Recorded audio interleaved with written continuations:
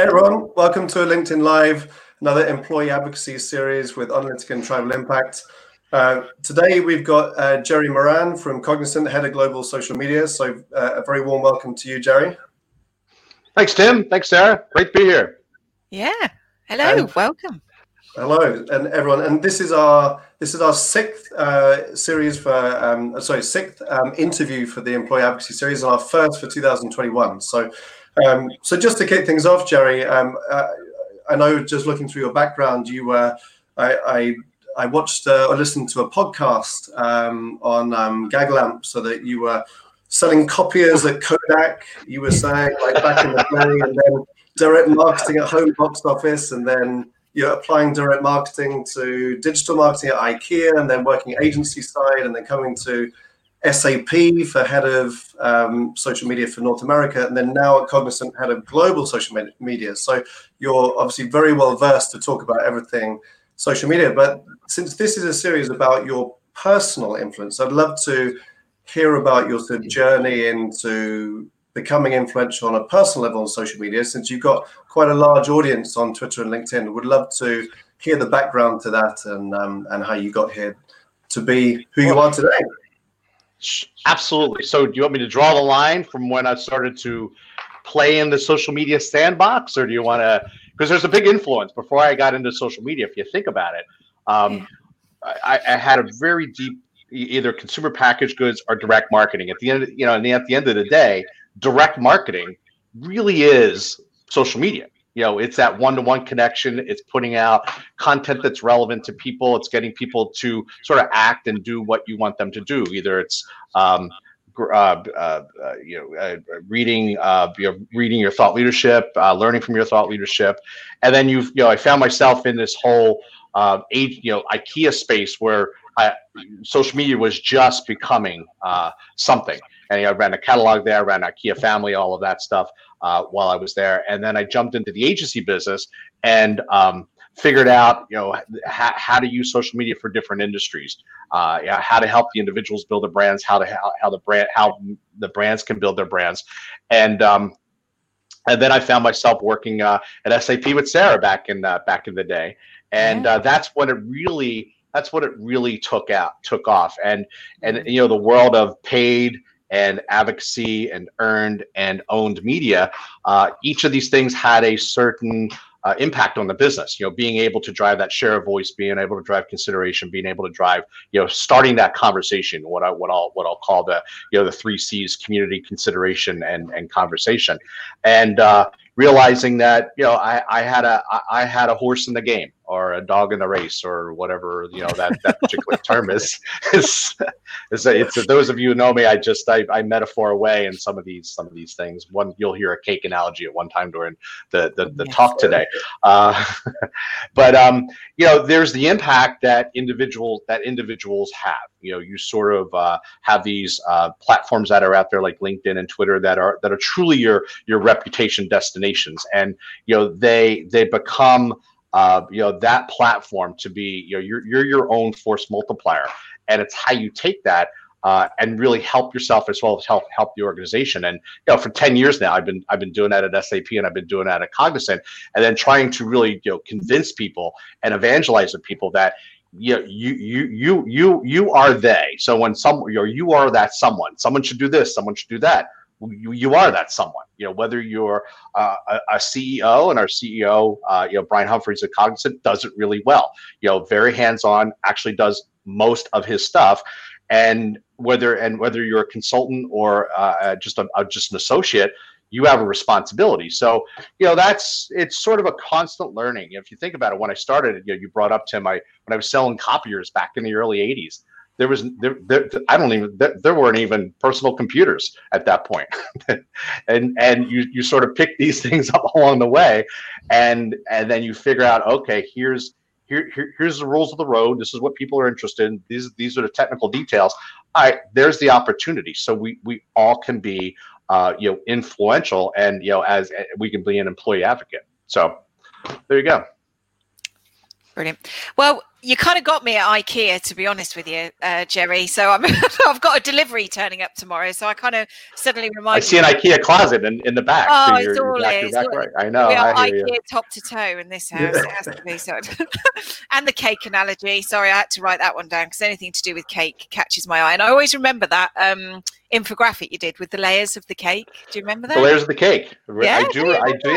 Yeah, I do remember that. Now, I have a metaphor now because we're all, and it really applies to advocacy.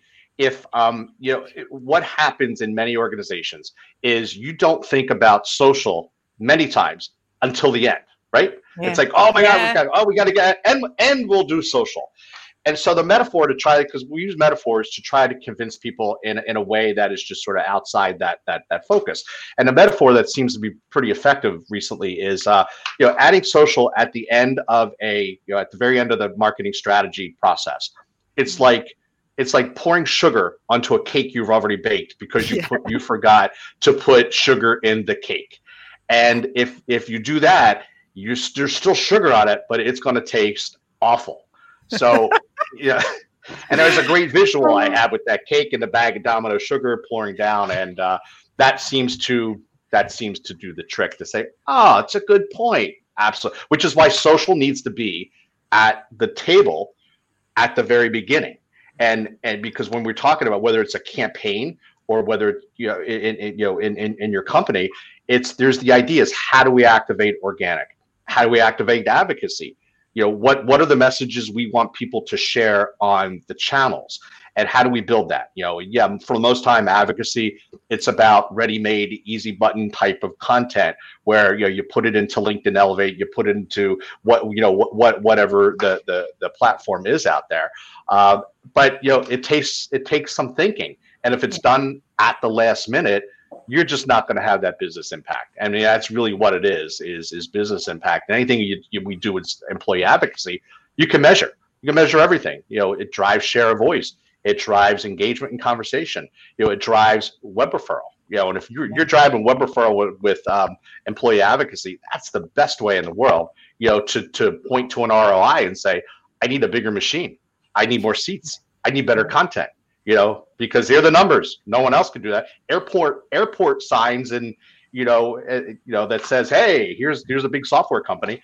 You can't do that for that. You can't do that necessarily for TV commercials, but you can certainly do it for advocacy. I do have a quick question about the whole advocacy. I've had a couple of conversations just recently because you live it, breathe it. You are an advocate. You practice what you preach. So you believe in it, but you also do it. But specifically for maybe technology companies or companies that are maybe thought leadership led, services led, where the knowledge is the expertise, how do you activate technical people who typically don't have time for this, or they don't want to put themselves out there, they're a little bit hesitant? How do you get those experts out on social media? Because there tends to be quite a bit of resistance.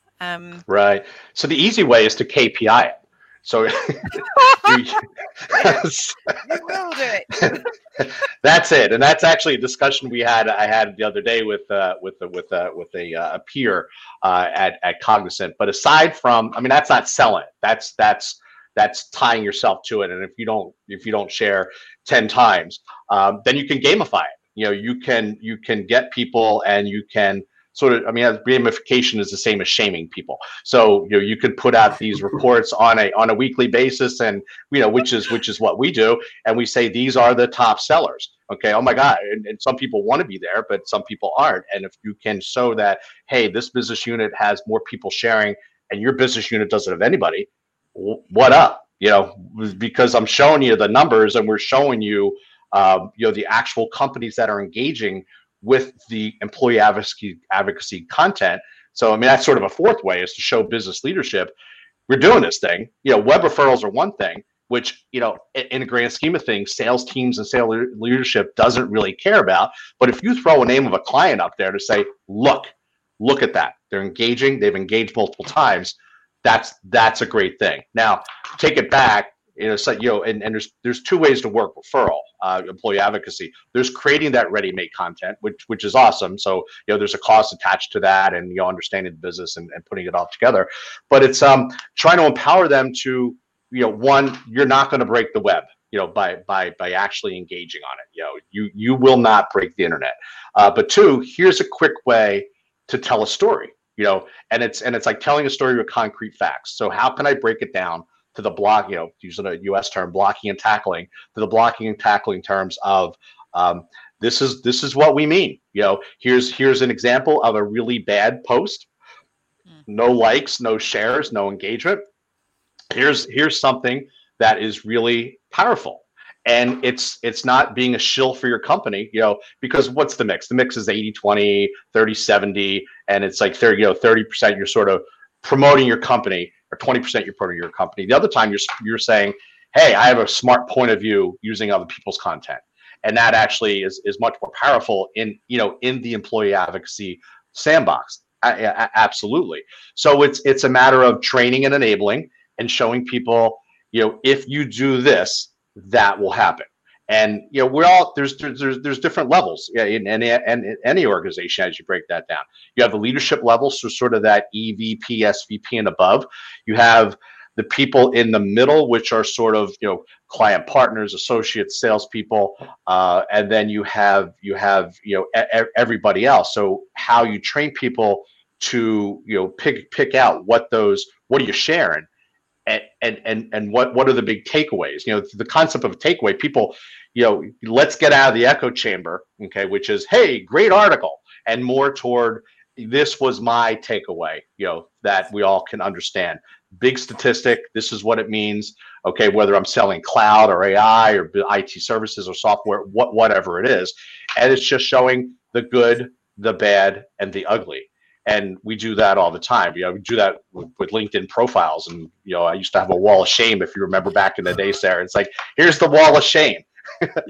Don't have someone with a camel, someone with a horse, someone with, a celebrity, someone with their spouse, someone, at the prom picture. So you tell the story in very visual ways.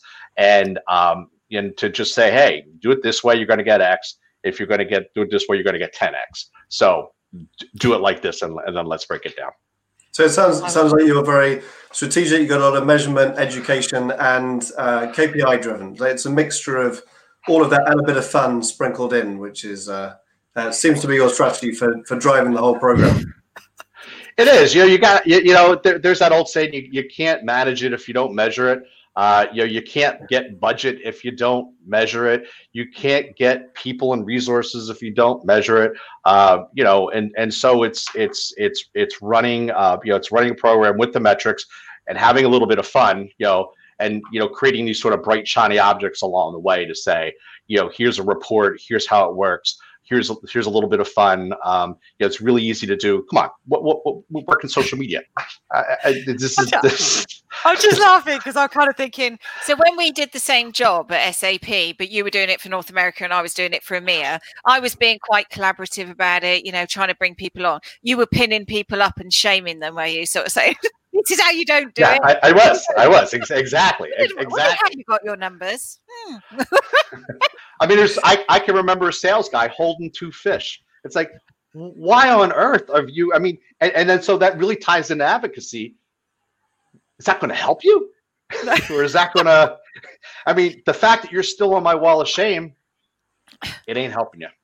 I do think you raise a good point there, though, that I think bringing people on this advocacy journey, employees need to understand what good looks like versus what it doesn't look like. And telling them like best practice, telling them theory is all good, is one thing, but actually showing them, this is what a good post, this is why it gets so much engagement. And this is why this post does not get any engagement. So they have to see it, I think, don't they? I think they have to see it. I think they have to try it. And it becomes muscle memory. And if you stop doing it for a while, it goes away. The muscle memory goes away and the impact goes away. So, your impact and the impact on, let's say, the LinkedIn algorithm or the Twitter algorithm goes away. So if you're not bubbling at the top, if you don't build your tribe, you're just not going to have that love going on. And if you don't have that love going on, you're going to have a smaller relevant audience than a larger relevant audience. And I'm all for having a larger relevant audience. And in addition to helping the brand, which it helps you, and there's that symbiotic relationship that you have with the brand and your personal. And I think if we were all strong advocates and sort of our own internal micro influencers, the B2B world, and B2C world probably, but more the B2B world would be a better place. Mm. And Gerry, I just wanted to ask about your personal influence, because you've got, it's not all about followers, but you've got 88,000 followers on Twitter and 12,000 on LinkedIn. So you've obviously got a sizable audience which you built up. How do you approach your social media posting and engaging? Because I know that your motto is don't just be present, engage. And so you like to engage, you post on the polls. Like, how do you create time and run your own personal strategy? All right. So my first goal is to get to 100,000 Twitter followers, and I can't get there. So if everybody watching today can follow me, get me to 100,000, that'd be great. Only kidding. I think that was a shameless plug. A shameless plug. To all 12,000 of you watching, then we should be able to get there in the next few seconds. Yeah, we'll get it. So finding the time, you know what, we have always, and my girlfriend will attest to this. I wake up every day eating social media for breakfast. I have a Feedly feed. This stuff changes on the daily, and you gotta stay on top of it. Good point. Yesterday, I was going through my Feedly feed. I have things set up, and sort of blogs follow, companies follow, all that stuff. It's like, awesome, Dilbert. Okay, so right away, let me go to it. There's no such thing as let me get to this later. It's trying to do it in real time. Now, take a step back. It's also having a strategy involved. So it's sort of muscle memory, and it's a framework. My job is to, and this is without even links, sending them to my blog. It's been for the last year or 2 years. Let's find smart things to say that give people a different read on the world, a different read. My space ends up being social media, social selling, content strategy, content marketing, and some advocacy. And so when my eyes are just open for that, and it's sort of the radar's out there, it's like, what's the story here? I mean, there's some crap content that are out there that use statistics from 2012, or even don't even mention statistics. So there's nothing learning there. It's more of like, I think versus I know. So it's finding the content that is more I know versus I think, and then trying to tell a story. Ultimately, I want to be able to tell a story in a way. It's like, here's a great fact. Here's Stephen King. Let's take his voice and the statistic to tell a story, to really come at it, to try to get people to think about the content marketing, social media world, employee advocacy world a little bit different. So you do it you do it daily. Now, the question is, do you do it twice a day, 3 times a day? Like yesterday, I posted twice on LinkedIn. But I like to mix it up with, the big facts, from relevant sources, the Pews of the world, Content Marketing Institutes of the world, Analyticas of the world. And then the polls work out really well. So, at the end of the day, what's your goal? Is your goal to get more followers, or your goal is to have a more engaged audience? If you have more engaged audience, you're going to hit second and third tier or level connections that are out there. So, it's a lot of testing and learning. And, right now what seems to be hot is if my goal is conversation, which it is, it's putting polls out there, putting polls, and if it's a great cartoon, but I put polls that are sort of snarky and a little, pragmatic and snarky at the same time. Or, it's something that I bump into a situation at work and say, all right, there's a bigger play here. I got a lot of people following me, within the organization. Let me put this particular poll or observation out there to sort of get to them a different way. And then and it's just sort of the end around to say, I ran into this person isn't getting this group isn't getting it. Let me not be malicious, but let me be strategic.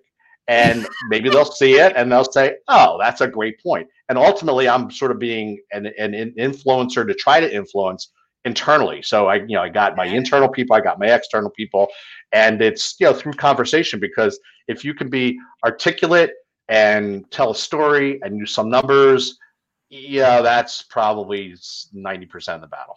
Yeah. Love that. I'm reading To Sell is Human at the moment, you know, Dan Pink's book.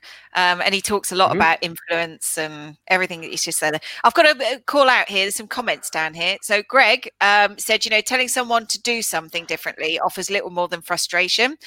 Showing them how to do something differently catalyzes change. So thanks, Greg. Yep, spot on. Now, Smitha has just left a question. So one for you. I'm going to put this one for you, Gerry. How to motivate people when times are not so great, specifically in, you know, in the context of startups, maybe small companies. You know, it's a bit of a tough economy. How do you motivate your teams, you know, I think we've all got Zoom fatigue, right? And we're all a bit tired of the whole sitting on a conference call all the time. It's fine to be on LinkedIn Live though, just of course, yes, you know. Definitely. It was never, much better than Zoom. It's a bit different. But, you know, how do you get people to squeeze an extra bit of 10 minutes a day on social when they're a bit like, oh, you know? You know what? It ends up being the job. You know, we're all in this space. There is no side gig, you know, within your organization. There's no side hustle. This is the gig, and you know, we're all communicators, and we have to make time. And I think by showing and leading, so I think leadership first. If the leader's doing it, then everyone else should do it.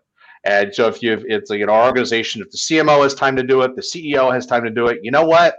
You all have time to do it. You make it fun, you know, you gamify it, and then you teach. You try to make it really simple. That I think most of the time people say, one more thing I have to learn. It's not that hard. It is not that hard. There's a style issue. Some of you know, it's like you're given a direction. Here you go. You're given the directions to bake the cake, Sarah. So you know, we're saying. Yeah. And you give the same recipe to the cake to everybody. Everyone's going to bake that cake a little bit differently. Okay. So you just sort of, you know, just going to taste the same. 10 people, same recipe, 10 different cake executions. So you have to figure out how do you get everyone on the same page. Maybe it's not making a cake. Maybe it's just making something that's a little less complex. And then you go back up to sort of making that cake. So simple, make it fun. You know, keep score. And, you know, back in the old days of the sales contest, I guess there still are sales contests. Yeah, make it fun, you know, and that could be that could be good. Or you KPI it. Yeah. With a big hammer. I think to use the cake analogy, you got all the right ingredients, Gerry, because you got Brian, you got the CMO, you've got yourself who's leading up, you know, who's leading, you know, showing up, and then you can also bring in the fun element and the education, and then actually it should benefit everybody. I know that there's always going to be those people who are cynical, but I think you got the main ingredients. So that I guess you can't bring everyone along, but over time, like I read some stats or someone put it out there that social media might be like email was like you know, decades ago, where people were imagining email being day to day, and now social media is day to day. And in 6 or 7 years, if you don't have social media capabilities, you might not be able to get a job. So, you know, it's going to be changing at this rate, where there's going to be a tipping point in the next 5 years, if it hasn't already happened, where, as you said, it's no side hustle. It's just it's part of the job. And everyone's going to be expected to have these skills and you know, just a mastery of these skills. And what's going to be tougher for the Gen Zs coming out of, you know, college and university is the expectation, even if you're not going for a social media gig, to understand how it works. Because it's just, you know, you didn't even throw the digital native thing aside. It's just like, I hire a 22-year-old person. My expectation is going to be that you know this stuff inside and out. And then that goes back to that's where the education comes, because there's sort of that gap where, yeah, I know how to I'm on LinkedIn because I got to get a job. I'm on Twitter, but I'm posting all this stuff that probably shouldn't be there. And I'm on Insta and YouTube. I'm just not quite there, but I watch these goofy YouTube videos. So the skill set, that raw set is there. But you got to teach. You know, do you want someone right out of university running your advocacy program, or running your exec comms, or running your organic channels with 4 or 5 million followers? No, So, but even though it's native, and to your point, Tim, that gets so social media is going to be where email was.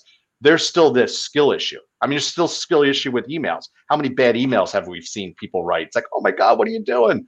So, the need for advocacy and sort of this fine tuning and being able to teach people and help people and hold their hand and bring them along, I think will be there. But hey, I'm an old seasoned guy.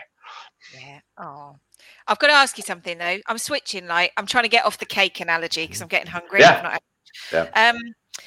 You create a lot of content, Gerry. So you're kind of like up there. You're active on social anyway. You engage, you share insights, but you also create a lot of content. And I want to know how you fit that in your working day, because there'll be a lot of people that are probably at that stage where they're sharing, they're engaging, but they're kind of like, I want to maybe create videos or write a blog, or at what point did you tip over to that, and how do you fit it in to get it done? Yeah, so I started my blog when I was at SAP. To basically practice what you preach. You can't make an impact unless you practice what you preach. And and as you are developing your own content, you start to understand the geeky things like H1 tags and H2 tags and listicles. And this stuff really works. When I do an H1 tag or H2 tag, more people find me. So I should do that more. And I spent a lot of time at night doing that. And then I got busy again at Cognizant. I'm trying to find some more time now to sit down and put the content together. And I find time by finding the pain point in my day. That really was at SAP, finding the pain point in a day and really quick streaming. These are 5 ways to fix that problem. Okay. And then wrapping it into the story and wrapping it with advice. And, a lot of the problem with creating my own content is finding the new and relevant, the refreshed and updated statistics, because no one should blog without a fact. There's got to be a fact in every blog, even if it's one. I'd like to shoot for 3 or 5, because you're telling your story with content. And if I'm telling everybody, at Cognizant and externally, you got to tell your story with concrete facts. I got to be out there. And I read some of this stuff and it's like, what are you doing? Quoting a fact from 2012. That's irrelevant now. Okay. Even if it from some of the major sources that are out there.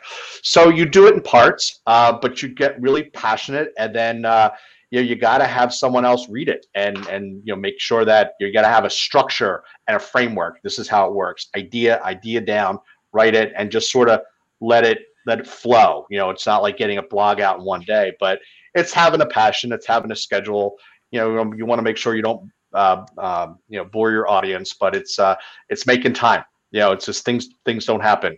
Good things don't happen from easy ways of doing things. And I guess, Gerry, because you're so hungry for stats and facts, that polls are a great way of putting the questions that are the day-to-day challenges just out there, getting the stats, because you've got the audience, and it also drives the engagement, and then you can write a blog thereafter. So I guess it feeds all of your passions and strategy in one go. So I think that's a really good learning for the audience to do polls, because I don't see too many people doing it. I know that we haven't done it too much as an organization or individually, and I think that's one of my key takeaways. Definitely. Yeah, we're starting to do that at Cognizant, and I know other brands are doing it, but it's just another way in. People are tired of seeing pitches and just me-centric and brand-centric messaging, and this gives people an easy voice, and it's an anonymous engagement. Not really. It's not anonymous at all, actually, because you can see who votes and how they vote. Yeah. So there's something Machiavellian about that, but be careful about that. If you're taking part in a LinkedIn poll, they know which answer you put. So yeah. Well, that's fine. So it's sort of a fishing hole. It ends up being a smaller fishing hole, and you see how people, you see who, but you're seeing who you resonate. So even if you decide not to engage back with someone, you're just saying, is this resonating with the right people? Am I doing something right? I see people who I have engaged with forever on LinkedIn, and they'll vote, and then I'll reach out to them and say, "Hey, great to see you. I haven't seen your face on my pop up my feed in a while," and that's a good thing. But yeah, Tim, it does a great job of of driving that engagement and telling which way the wind's blowing. And that's all these polls do, is just like, it's not like a Pew Research poll by any stretch of the imagination, but or a Gartner poll. It's my poll on LinkedIn, and it's there to get how people feel, and then I'll ask them if you want to quote on my blog, and and then it goes from there. Great, I really like it. Sorry, you probably had a. No. I was just going to say that's a really good idea, and I think in terms of if we talk about influencer engagement, that's a great way to get that going, isn't it? I mean, it's like you answered my poll. Would you mind quoting on my blog? And and this is how it's all connected. So very good. It's like planting a seed, and that's really what influencer and I think employee advocacy is. It's just like planting that seed. It's like you can't go and just harvest everything at the end of the deal. It's like, I got to get a sale, so I'm going to go to the cornfield and take all the corn to harvest. You got to plan, and you got to plant the seed, and you got to nurture it, you got to water it, and so you have multiple fields of corn from which you can take corn. You like that metaphor? Yeah, I like that one. I'm seeing another infographic there. More food. There's a lot of talk of food on this. A lot of food. Mm-hmm. Are you under pressure to come up with a new metaphor every week? Are your team just searching for more? There's a blog for you, Gerry. No, they just come. I see metaphors. Yeah. I see them, but I mix them. So I probably go, sometimes you can mix three, and then you really have to stop just speaking plain English. But so I know that you have a passion for measurement. Just curiosity, and it's not that we necessarily think it's a really important thing, but do you know the breakdown of your audience on LinkedIn and Twitter? Do you know who they are, where they come from, what topics they want to hear from you, or do you get a sense of that? I depend less and less on Twitter every day. It's less of the conversational channel, and it's, think about it. LinkedIn is more of a closed-ish audience, and Twitter is more of an open-ish audience. Even the way that hashtags are followed, hashtags on LinkedIn are a micro community. Twitter, you're just, it's there, and you might get some sort of feeling of a micro community. So it's less and less on Twitter. How they break down, I get a feel for, we all can see how many lists we're on, and if there's a couple tools that are out there like TweetDeck and things like that, that to me, forget about running the demographic tool, is a really good feel. The more lists you're on, and a percentage of that means you're resonating with someone. So if someone's put together a list, and they might be a really big influencer, it might be just a student starting to get out, but you're resonating with someone. So that's, to me, what I love to measure most. On LinkedIn, I have a feel, and it's, people are following me. I look at the comments, and I'd love the algorithm to love me a little more. But that'll come with time. All the people I know at LinkedIn, I can't get the algorithm to work for me a little bit more. But I can tell when just given the engagement, and even if it's that smaller group, and then that are engaging, I'm good. I'm good for what I want to do. I'm good. I think there's the appetite for newer content, and that's coming from me soon. But you get a feel for the conversation going back and forth, and the more detailed the conversation, the more that it resonates, and the bigger conversation that you can have. Great. No, I think that's a really good answer, and I love the different analogies of LinkedIn and Twitter, and you're looking at lists to just have an anecdotal sort of touch point to just see whether you're sort of showing up more on different topics. I think that's a really good way of doing that. I know that we're coming up to time soon. Sarah, did you have some more questions for Gerry? I know we could speak for hours. Good. I have got a whole list of questions. I keep writing things down, but I'm going to ask another one. What advice would you give? I mean, you're there, you've been through that journey for a while, like getting your social profile going and building an audience and collaborative audience. What advice would you give to maybe someone in your company or in other companies that are kind of how do you start, right? They're sat there going, okay, I'm kind of on LinkedIn, but I don't really do anything on there. You know, most people are not active, but they want to be active. How do you get them over that hump? Yeah, so you're building a presence, and there are people with much larger presence that I have. It's exhausting. It is just exhausting. So if you're gonna jump on the horse, make sure you're there for the long ride, because it is exhausting. And if you stop halfway, it's gonna hurt to get back on the horse. There's another horse analogy or metaphor. But oh, brilliant. There's another one. But just don't eat cake while you're on the horse. Don't.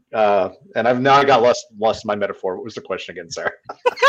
What advice did I'm sorry, the horses through cornfields as well. It's all linking together. This, what a great story. I was saying, what advice would you give someone who was sitting on the edge, thinking, I really want to be more social, but I'm a bit hesitant, a bit resistant? What's their next step? What's their right? So the way to look at it, and I actually was talking to someone earlier this morning about that. It's you have to look at LinkedIn as not sort of the resume central. It really is your reputation destination. And if you look at it as your reputation destination, it takes a whole new feel. It's not a resume. You're telling a story. What is your story? So, before you start writing, what does I want to do? What is my voice? And it's doing that thoughtful, approach to it. So you can run into a cartoon, you can run into a stat and say, this fits in. Start small. And especially doing it on LinkedIn, you have these metrics. You have how many people viewed your profile, how did you show up in search, how many people are liking your stuff, how many LinkedIn invitations did you have? And people it's sort of vanity. I want to get 1,500 people viewing me on a rolling basis. That's like my goal. I want to get up to 1,500 people viewing my stuff on a regular basis. So I want to gamify it a little bit.